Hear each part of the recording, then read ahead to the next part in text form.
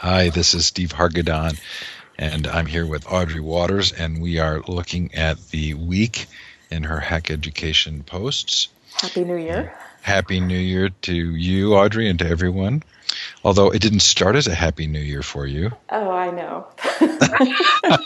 Let's go out of time sequence because you're certainly your last post before the roundup, which isn't actually published yet, was not a happy post. No, it wasn't a happy post. In fact, I've sort of spent this week feeling rather glum about 2012, which is funny having written all of these trends posts, thinking through 2011 and the obligatory posts predicting what'll happen in 2012. Sort of out of the gate, four events happened that made me just sort of shake my head and sigh and realize that we have so many struggles ahead of us. I think to actually get things right, to get things on a positive path forward. Well, so let's look maybe a little bit specifically. Um, okay, there were four things that kind of bothered you, right? Yes. So let's start with, was it Course Kit? Did you start with Course Kit? I can't I remember. started with code year, but Oh, Code Year. we can start with either. No. Take them in order. So Code Year and Code Academy, Yes. right? So Code Year, this was Code Academy that I have blogged about before in a infamous blog post now, full of expletives. And Code Year is Code Academy's sort of really quite brilliant marketing campaign, asking people to sign up for an email notification, a weekly email. And it's part of a New Year's resolution, 2012 New Year's resolution to learn to code. And I've had, like as I said, I have some pretty serious questions about Code Academy, about sort of how they're actually teaching or whether or not people will be able to learn to code through the system. And as such, I felt, the response with, so far I think 200,000 people have signed up to get this weekly email from them. And it's just talked about as though somehow that number, we're confusing that number of signups for actual sort of learning outcomes. So what bothered you there was maybe the misinterpretation or even misrepresentation, but Yeah, also the just sort of the core belief about how you would teach coding. right. I mean, I think that's part of the concern I have here, right? I don't, this is a company that says, this is the fastest way, the best way to learn how to code online. It's free, and I'm pretty skeptical of that, having sort of gone through all of their lessons myself and really feeling as though I wasn't really learning anything. And then sort of the way in which, I mean, it's something that we talk about a lot. It's the way in which sort of new education technologies are talked about without really thinking about what matters. And what matters isn't really page views or signups or users. What matters is learning. And I feel like we forget about that far too often. So there have always been differences in people's beliefs about learning. But as we sort of increasingly move toward this model of independent financial ventures, is the danger that we're going to see sort of like the infomercial approach, which is trying to convince people of something as a cure-all when in fact learning is much deeper for the most part? Yeah, I think so. And I think that what I'm partially, I think we're not even actually talking about, we forget to even talk about learning. I mean, and don't get me wrong. I would certainly say one of my 2012 resolutions is to actually spend more time learning how to code. But and I think I think that it's a great thing that people are deciding to do. I just can't believe that we would honestly think that getting a weekly email from a company is that path. Interesting. Okay, Course Kit and Khan Academy were both, to me, kind of about a concern about financial power. Right, right. And we've talked about CourseKit before. CourseKit is a new learning management system that it launched to the public only a few months ago. This was a company founded by three former University of Pennsylvania students who sort of dropped out of college in order to pursue their startup. The learning management system continues to, this industry continues to receive a lot of funding from investors, and this company raised $6 million. They just announced that they've raised $6 million. And again, congratulations to them. That's, I feel here I am raining on, both Codecademy and CourseKit's sort of parade, which is, both of these things are great news for these new companies. But CourseKit has no business plan, right? So right now they're giving away their tool for free to professors, and they don't know how they're going to make money. And I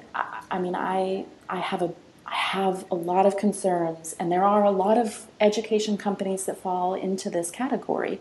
That what Douglas Rushkoff says, right? If you aren't paying for the product, chances are you are the product. And by that I mean, your data, your interactions may be sold, against your knowledge, with your sort of implied, terms of service consent. And I'm just quite hesitant about these sorts of new companies. So it's a lot of money. It's a lot of money. No real business model. Seems to me that there's one of two possible outcomes. One is it just ends poorly, right? You can't actually create revenue. The other would be that, like you said, somebody gets sold.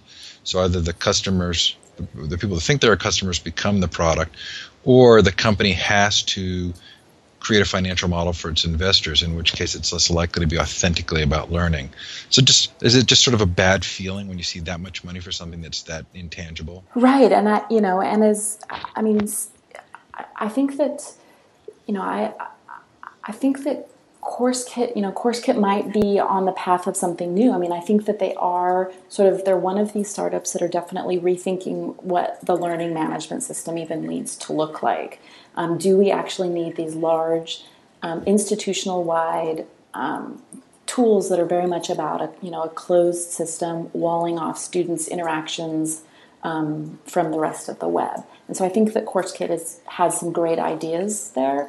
But like I said, I just think when I see that much money being invested in a company without any revenue, it just gives me pause. Yeah, it's a little bit of a warning signal, maybe. And although a very different business model or financial model, you felt the same way about Vi Hart being brought on to Khan Academy. Yeah, this one. I must say this one really upset me. Partially because I think I have a lot of concerns again about. It's this question of pedagogy, right? How teaching happens, how teaching and learning happens is something that we need to think about. And I think Khan Academy receives a lot of praise when in some ways we really are seeing in that case just short 5-minute lectures being turned into video. This is really just sort of a narrated textbook explanation. And for a long time, I thought Vi Hart was an interesting alternative to Khan Academy. She describes herself as a math musician. She's an artist and a mathematician. And her videos are animations that she works through very complicated mathematical concepts, and she sort of doodles her way through them as she narrates sort of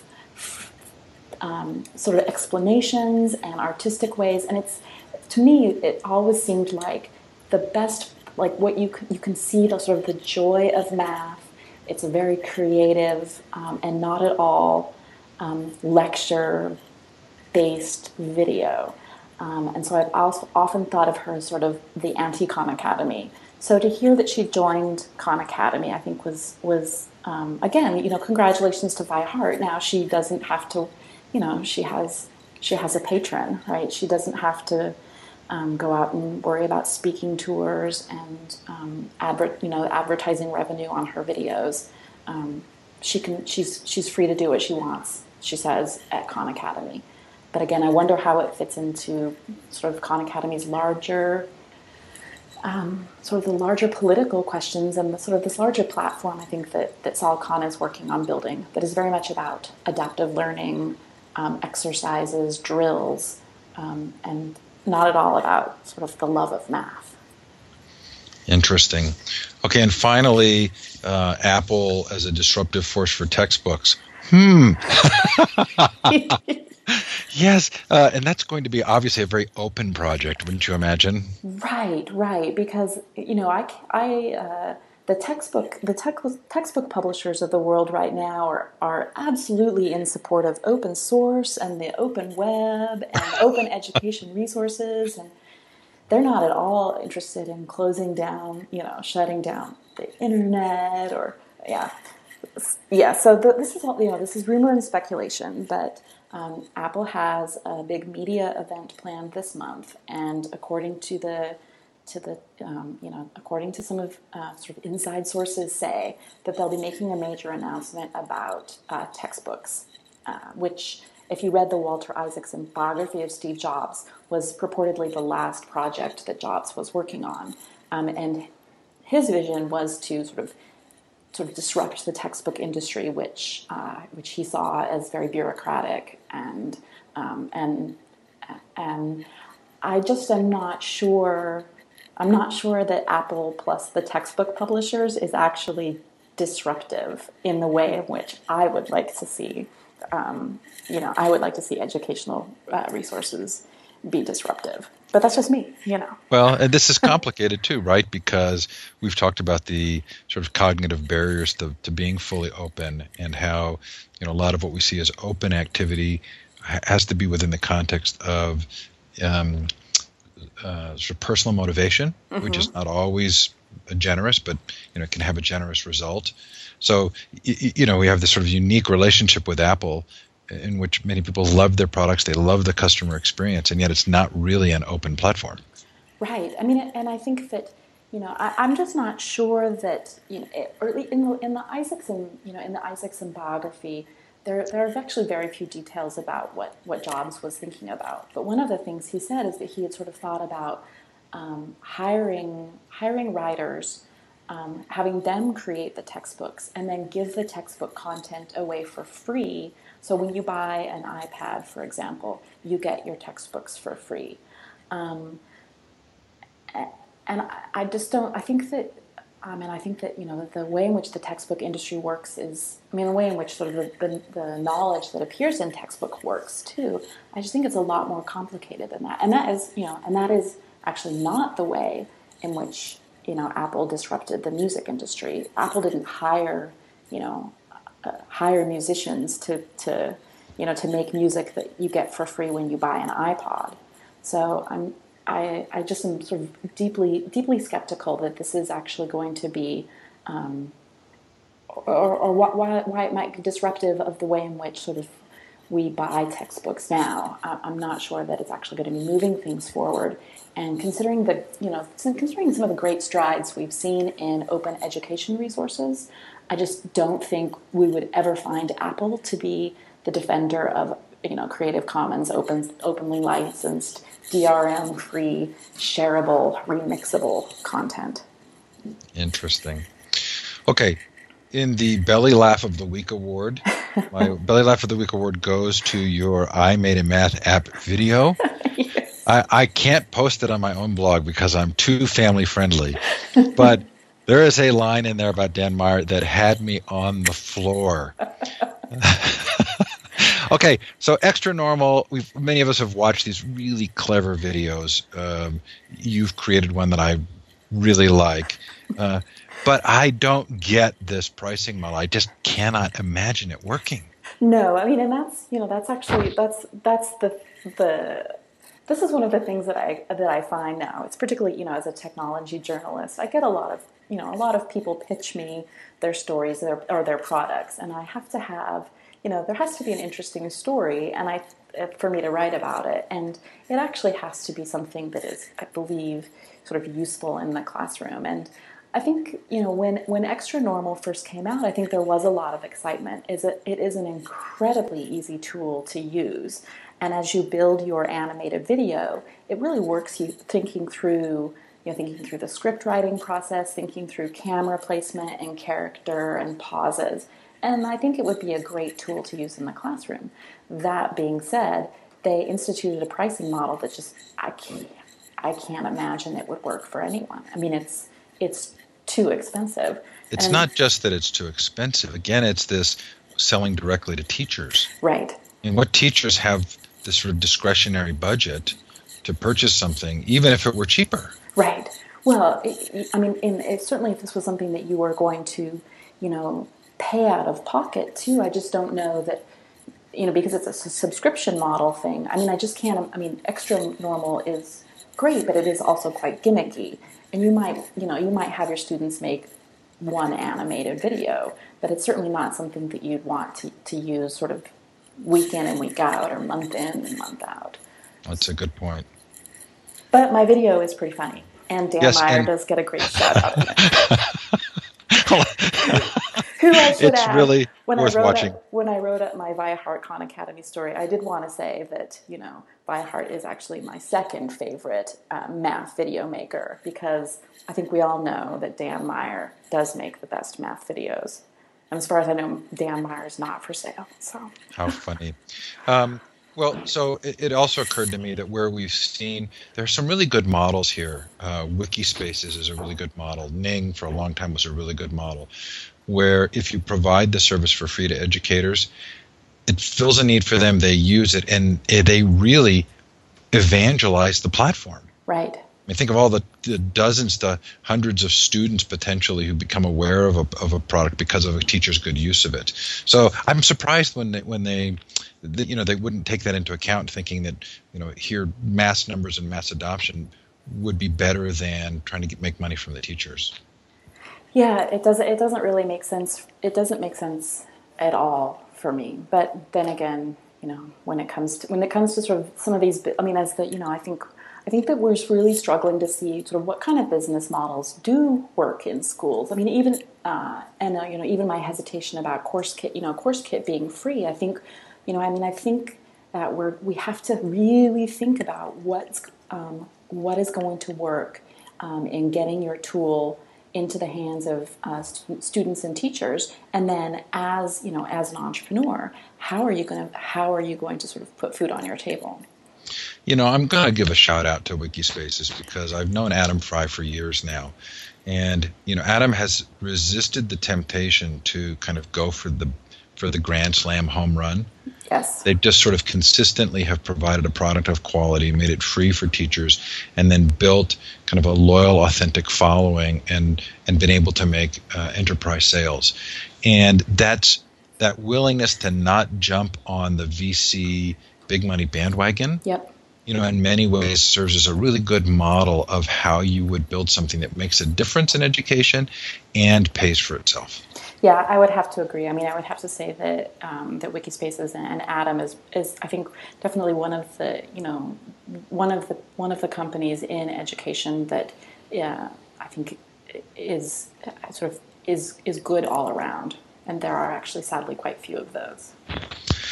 Okay, so you made a move. You put your money where your mouth is, and you moved from GoDaddy.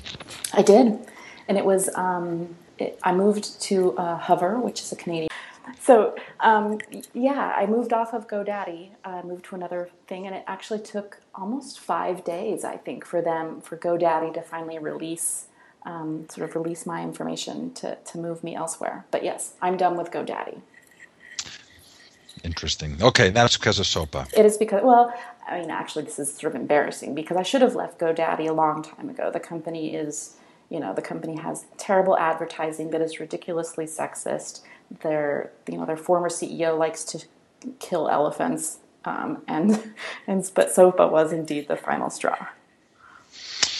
Okay, so you were so sick of top 10 lists that you made several lists this week. I'm And not enjoying. only that, they had a variety of numbers to them. A top 11 list. You did have a 10 list, and you had a 5 list. We're probably going to get to all of them here. But what did you learn about what was most popular on your blog? Well, this is this is one of the fascinating things I think about the internet is that I think if and several people sort of made had these realizations about the sort of the most popular stories of the year, and if you were to look based on what is the most popular person or the most popular story, we're actually a society that really only cares about Beyonce announcing that she's pregnant and Justin Bieber, and so and I think that was sort of one of the big lessons for me was that that not the most important things that happen in education technology weren't necessarily the most important stories on my site, although certainly anything I write about Khan Academy seems to be wildly popular. Right. And you make a distinction between nuanced looks at topics and hyperbolic praise. Right, right.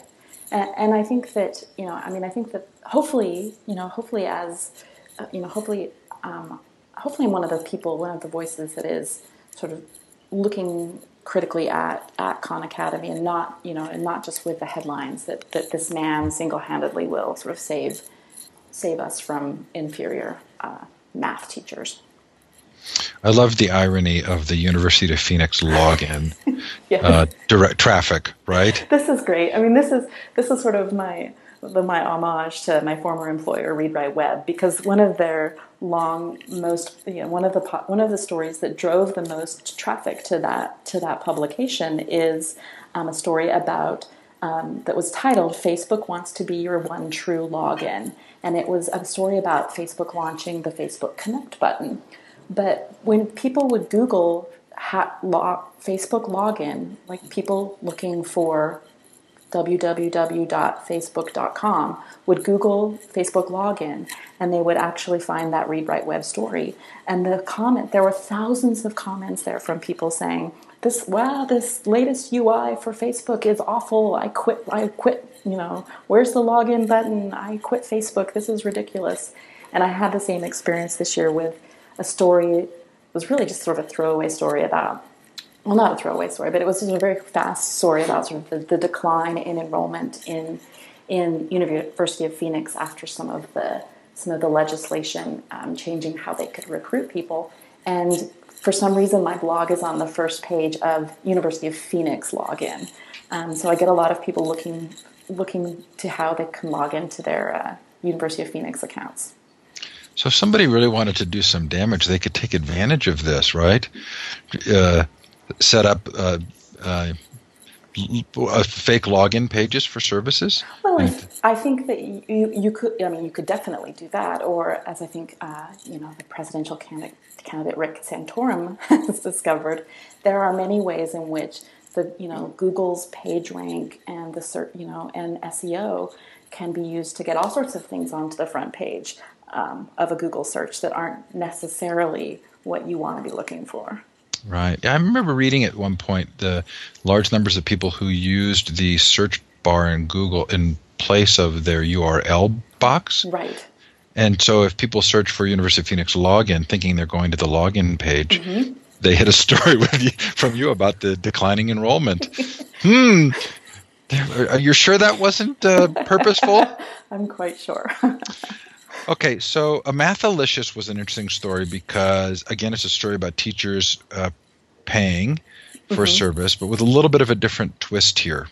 Yeah, and again, I should probably say now that that Mathalicious makes really wonderful math education content, math education videos as well. So, but they've done a really interesting thing, which is to rethink their business plan. What the company does is it actually creates lessons for teachers, and these are all sort of Common Core aligned lessons to help them sort of help them teach math concepts. And it actually very much is sort of in the Dan Meyer mold of things, right? So these are real world math applications, sorts of math that you would use in your everyday life. And I don't just mean sort of how to make a cake out of different sort of half cup measurements, but sort of things, interesting questions about what happens on the wheel of, the probability of a wheel of fortune spin, and things like that. And so they sell these lessons to teachers. It's a subscription model, and teachers really love the content, and the students really love the lessons as well. But they were finding teachers said teachers just couldn't afford it, and so they revised their business model as a pay what you can. This idea that rather than say sorry, we're sorry you can't afford it. That they've created some different pricing tiers. And these tiers don't have different access. It's not as though you get less when you pay less. I think it's just a recognition that not everyone can afford the subscription. So that's, there have been some pay what you want experiments. I'm trying to remember the restaurant chain that did that. Panera. Oh, Panera Bread. Mm-hmm. Right. But for me, it was kind of intriguing because, again, it seems like this is part of the larger dilemma. Pay what you can, or pricing for teachers, but there's still this ecosystem for selling to education that really makes it hard for the small guy, right? So you mean makes it hard for the entrepreneur to sell? Yeah. I mean, I think that this is the dilemma. I think that selling to schools, selling directly to school districts is incredibly challenging, and I think most people really want to bypass that.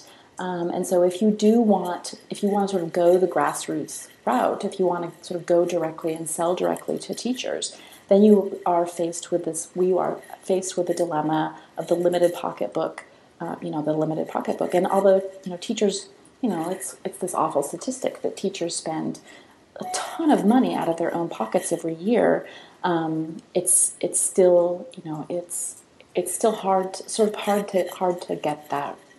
get that right.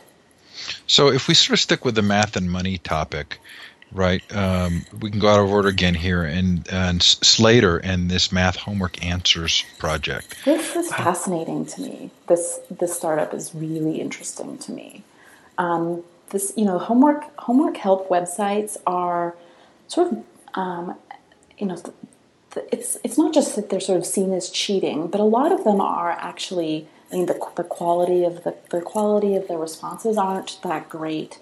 They're just sort of one of that sort of disreputable parts of the educational web, right? But Slater actually has built a really interesting product that they've actually found the 100 most used high school math textbooks, and they have all the answers, not just sort of like, those books have the answers to like the odd number answers in the back, but they have all the answers to all the questions and the actual mathematical proofs. So they've done that by hand. They've built out this website. But what they're doing is that they're now sort of adding in this microtransaction level where they're encouraging students to submit their own mathematical proofs, their own answers to their homework, and they're rewarding them with points, which eventually the students can actually sort of cash out and make money by posting their homework answers, and then they sort of pay with points to get access to the answers as well. That really struck me the wrong way. Did it? Oh yeah, I mean anything with points and money and education. I'd like to be proven wrong that there's some good model there, but we've seen that with some of these teacher websites. Mm-hmm. Creating lesson plans and getting paid and back and forth, and I don't know. It just felt to me like if you read any Alfie Kohn, all of a sudden, are you really just creating all kinds of the wrong incentives around, learning? Well, I mean, I think that we should probably back this up even further, right? Because this is actually a homework assignment, and I'm not sure, right? I mean, I think that we could sort of ask some of those difficult questions right there from the start, like how much of homework really is a positive learning experience? On the Alfie Kohn scale, this story rates like a -30. Right? It's about homework, and then it's about rewards and points. Right. Well, I mean, and I think that there are some troubling aspects to that for sure. But I think that, the fact of the matter is that students are assigned homework, and when they get stuck with homework, they turn to each other for help. They've always done that, and they turn to the web for help. And so I think Slater wants to sort of help connect students students who are peers with each other in this online place where they can sort of get answers from each other, share answers from each other, and are incentivized to do so financially. So again, I don't wish anybody any ill will, but that one really felt bad to me. Yeah. Okay, so let's jump into your 3 prediction posts. Okay. One from your own blog, one from Mindshift, and one from Inside Higher Ed. You have generic predictions, and they are pretty generic. They are generic. Yeah. And then you have some specific ones. So why don't we start with the specific ones? Google canceling the Chromebook. Yeah, I see this coming. Although someone reminded me that Google usually tends to ignore things for a year and then cancels them. So maybe I should say Chromebooks will be canceled in 2013. I'm a huge Google fan. I've always been a huge netbook fan. I'm a huge Chrome fan. I have not bought a Chromebook, and I'm going to guess I'm not alone. Yeah, I have a Chromebook. I like it, but again, I just don't see, unfortunately, Google putting a lot of energy into the Chrome operating system, which is funny considering this is, the company that we perhaps most closely associate with the web. They've sort of forgotten about their web-based operating system in order to really push the mobile operating system. And the Android operating system. So I just don't see the Chromebook lasting, and the partnership with Samsung as the hardware maker. I think there are probably other things too around this that, to me, the Chromebook program is probably in jeopardy. I'm going to pull some threads together here that seem pretty disparate, but they work in my own brain. So I am a big Android fan. And my wife lost her phone, which meant that I could pass along to her my Android phone and get a new one. Mm-hmm. And I got the new Google Nexus phone. And the experience is very good, and it's quite similar to my Android tablet experience. And so you make this prediction that iPads there's going to be some studies showing that iPads don't provide benefit to learning. Is that because you actually believe that they don't provide benefit, or you think somebody's going to come up with a study to say they don't provide benefit? Actually, I think that somebody will probably come up with a study to find that they don't provide benefit. But I think that it's actually, what I meant by this was really more, really more about sort of the uncritical praise that we have for the iPad as being the device that will, quote, revolutionize education. And I'm always skeptical when we talk about things that way. But I just don't know that the iPad itself is really necessarily going to make a difference in terms of learning. I think that's a really interesting point, and I think this is one we're going to spend a lot of time on in the future, I'm quite sure. I do notice that there's an enthusiasm around learning when you can actually use the tools that you're using in regular life that are exciting in the classroom. Mm-hmm. So I wonder what connections will be made there. But I will also say that this phone and my tablet have really become very significant learning tools for me. And I'm wondering how you'll feel about that prediction in a year, because I find that as an individual, these are really incredible learning devices for me. But but I'm just not sure that that's something that I think that that's something about that we could probably extrapolate. You're actually using sort of the Android tablet as right. And is it the tablet, or is it having a mobile device so that it is sort of anywhere learning? Or what would make learning on an Android phone, for example, different than an experience on an iPad, based on operating system, based on size? I would even want to be a little bit more generic, which is the device that can carry all of this literature and material and audio allows me to pick and choose when and where to really shift my learning to fit my style. And so maybe it may be that we qualify this and say that the iPads don't provide benefit to formal learning, right? But I would certainly say for my own personal learning or informal learning, a huge impact. Yeah. I mean, and I'm probably going to be wrong on a lot of these. Well, so. no. I didn't mean that to sound like such a stark contrast. I will say, though, that I had something happen this week that maybe, again, I'm pulling together some disparate threads, that maybe has an impact on sort of how we view content and our access to content. So I've been a big fan of Google Music at the last month and taking all of our downloaded, bought music and putting it into the cloud. And I just was unaware of Rhapsody. Mm-hmm. And Rhapsody is a monthly subscription service that lets you listen to basically anything you want. Mm-hmm.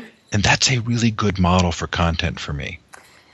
Yeah, I think that that's a lot of these subscription services. I mean, and we could think even like Netflix, for example, right? Where no longer are we necessarily interested in owning DVDs. Okay, maybe Netflix isn't a great example because you can certainly not watch anything you want with Netflix. But, this idea of having a subscription that opens up access to unlimited content, I think is a very different model than the ownership, right? Which is I must own these books on my shelf, or these record albums on my shelf, or these DVDs on my shelf. So I think so. I think that we'll see. I definitely think we will see a move, particularly as things become digital, to a more of a subscription-based and an ownership-based future. It'll be interesting to watch that with regard to Apple's announcement. Okay, so how do you see Arnie Duncan stepping down and Karen Cater taking his place? Was that tongue-in-cheek, or no, do you really think that's going to happen? I'm not sure about Karen Cater, but it wouldn't surprise me at all that Arnie Duncan needs to go away if Barack Obama wants to win the teacher vote in 2012. I get it now. Right, because I think for people who might otherwise be willing to cast a vote, a vote to reelect Barack Obama, I think, if you look at his track record, his education track record is abhorrent, and I think Arnie Duncan is pretty symbolic of that. So I am going to use all of my self-control here to not mention other members of his cabinet that would need to go away. Well, yes. But hack education is a tech education. That's right. Okay, so let's shift to Mindshift, where you have 12 trends: mobile, bring your own devices, natural user interfaces, web apps. Yeah. Again, knowing we have limited time here, and you can talk about any of those that you want, but Mark Sermon from Mozilla kind of educated me this week a little bit about seeing the phone as a thin client or a thick client. I hadn't thought of that. So to what degree does it make sense to move away from the downloaded app to apps that run off the web and have their processing power behind the web? I think that this is going to be I think the move to HTML5 in particular, which has a number of new features to it. So this is the latest version of HTML. HTML5 has a number of really important new features to the technology that I think make it incredibly powerful, right? It's the promise, for example, to be able to replace Flash in terms of video and audio. It also works offline, which is really important when you think about internet access and connectivity. But I think that the web works across devices, right? As long as you have internet access and are using a modern browser, I should add that little asterisk, and are using a modern browser, you can access an application that is built with HTML5. Which I think is incredibly important, particularly since not everyone is using, not everyone has a Windows desktop PC any longer. Not everyone has an Android phone. Not everyone and certainly not everyone has an iPad. Well, and it also answers this issue of the control of the Android marketplace or the iPhone marketplace, and the sort of the amazing degree to which we've allowed them to kind of control what we have access to. Right. I mean, and I think that it's in. I should add here too. Like you could still build an app in HTML5 and submit it to those marketplaces and have it download and appear and act as though it's a native app. But the thing with when it's built in HTML5 is that it really works across devices. It renders across devices, and that is really important for equity in education, I think. Well, and it also means that you could access it through the web, and it doesn't have to go through somebody else's selection process. Right. Exactly. Fascinating. Okay, so there's so much here. I'm just going to call some of this out so people will think about going to the post and actually reading them. But grappling with big data, adaptive learning, privacy and security, openness, open software, open content. Mm-hmm. I've really seen a decline in interest in open source software in the last year. So my guess is, from my perspective in K-12, I don't think we're going to see a lot of that. But certainly, open content is huge. Yeah, I think. Do you want to argue with me? No. Well, the one thing I would say in terms of open source is that I think that there are a lot of things. For a long time, I think we saw open source was associated. I mean, this is actually a conversation I had with Mark Sermon today. we open source for a long time was associated more with these enterprise technologies, right? So it was this it was a matter of whether or not sort of IT was going to choose open source or choose proprietary software. But I think there's actually so much that goes on under the hood of today's technology that really, I mean, the web itself, right? The web itself relies on open source. The LAMP stack is an open source set of tools, and I think open source is stronger than ever. I just think that it tends to be in these little pieces under the hood, as opposed to sort of buying a whole package, for example. The big shift that I saw was an enormous number of open source advocates who basically sort of jumped ship when they could save $500,000 or $1 million by doing Google Apps for Ed. Yeah. And sort of the wholesale abandonment of a lot of locally installed open source software. Well, and I think that this is actually, we talked a little bit about this of my trends posts about the subject of open in general, and I think that there's a lot of folks that use open as an adjective, and I think Google is one of them. I think Google does do some great work, and it's open, it does open up a lot of its code, but not all of its code. And I think Google likes to act as though it's open, and it's not always the case. Okay, there's so much here. Gaming, then in the higher ed, accreditation and what will count, your MITx story, peer-to-peer again, community, robot grader, and adaptive learning. Yeah. What is a robot grader? Well, a robot grader is actually who handled the 100,000 some odd students that took the Stanford online artificial intelligence class. And that, of course, that's hardly surprising, considering that would be the perfect sort of assignment for an AI class. And I think that this is something that artificial intelligence folks, machine learning folks, are very much interested in. The adaptive learning people are all interested in developing tools that can assess and make decisions and learn. These programs can learn themselves.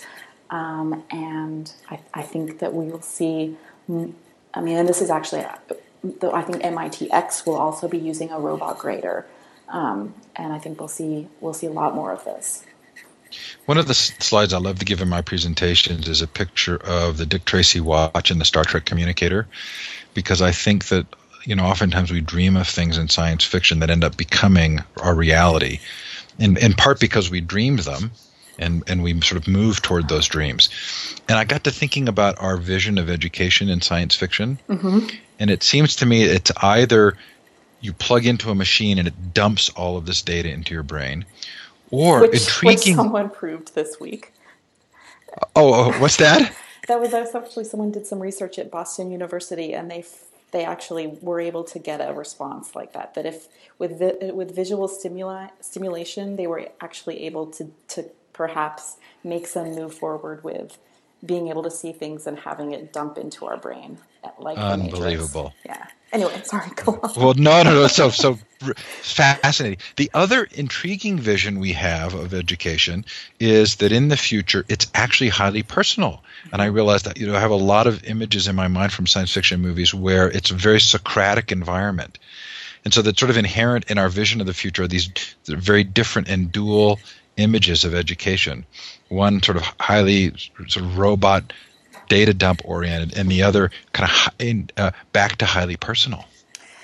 Yeah, and I think this is one of the things that I think I've been thinking a lot about. I've been thinking a lot about some of these adaptive technologies too, which are all again based on algorithms.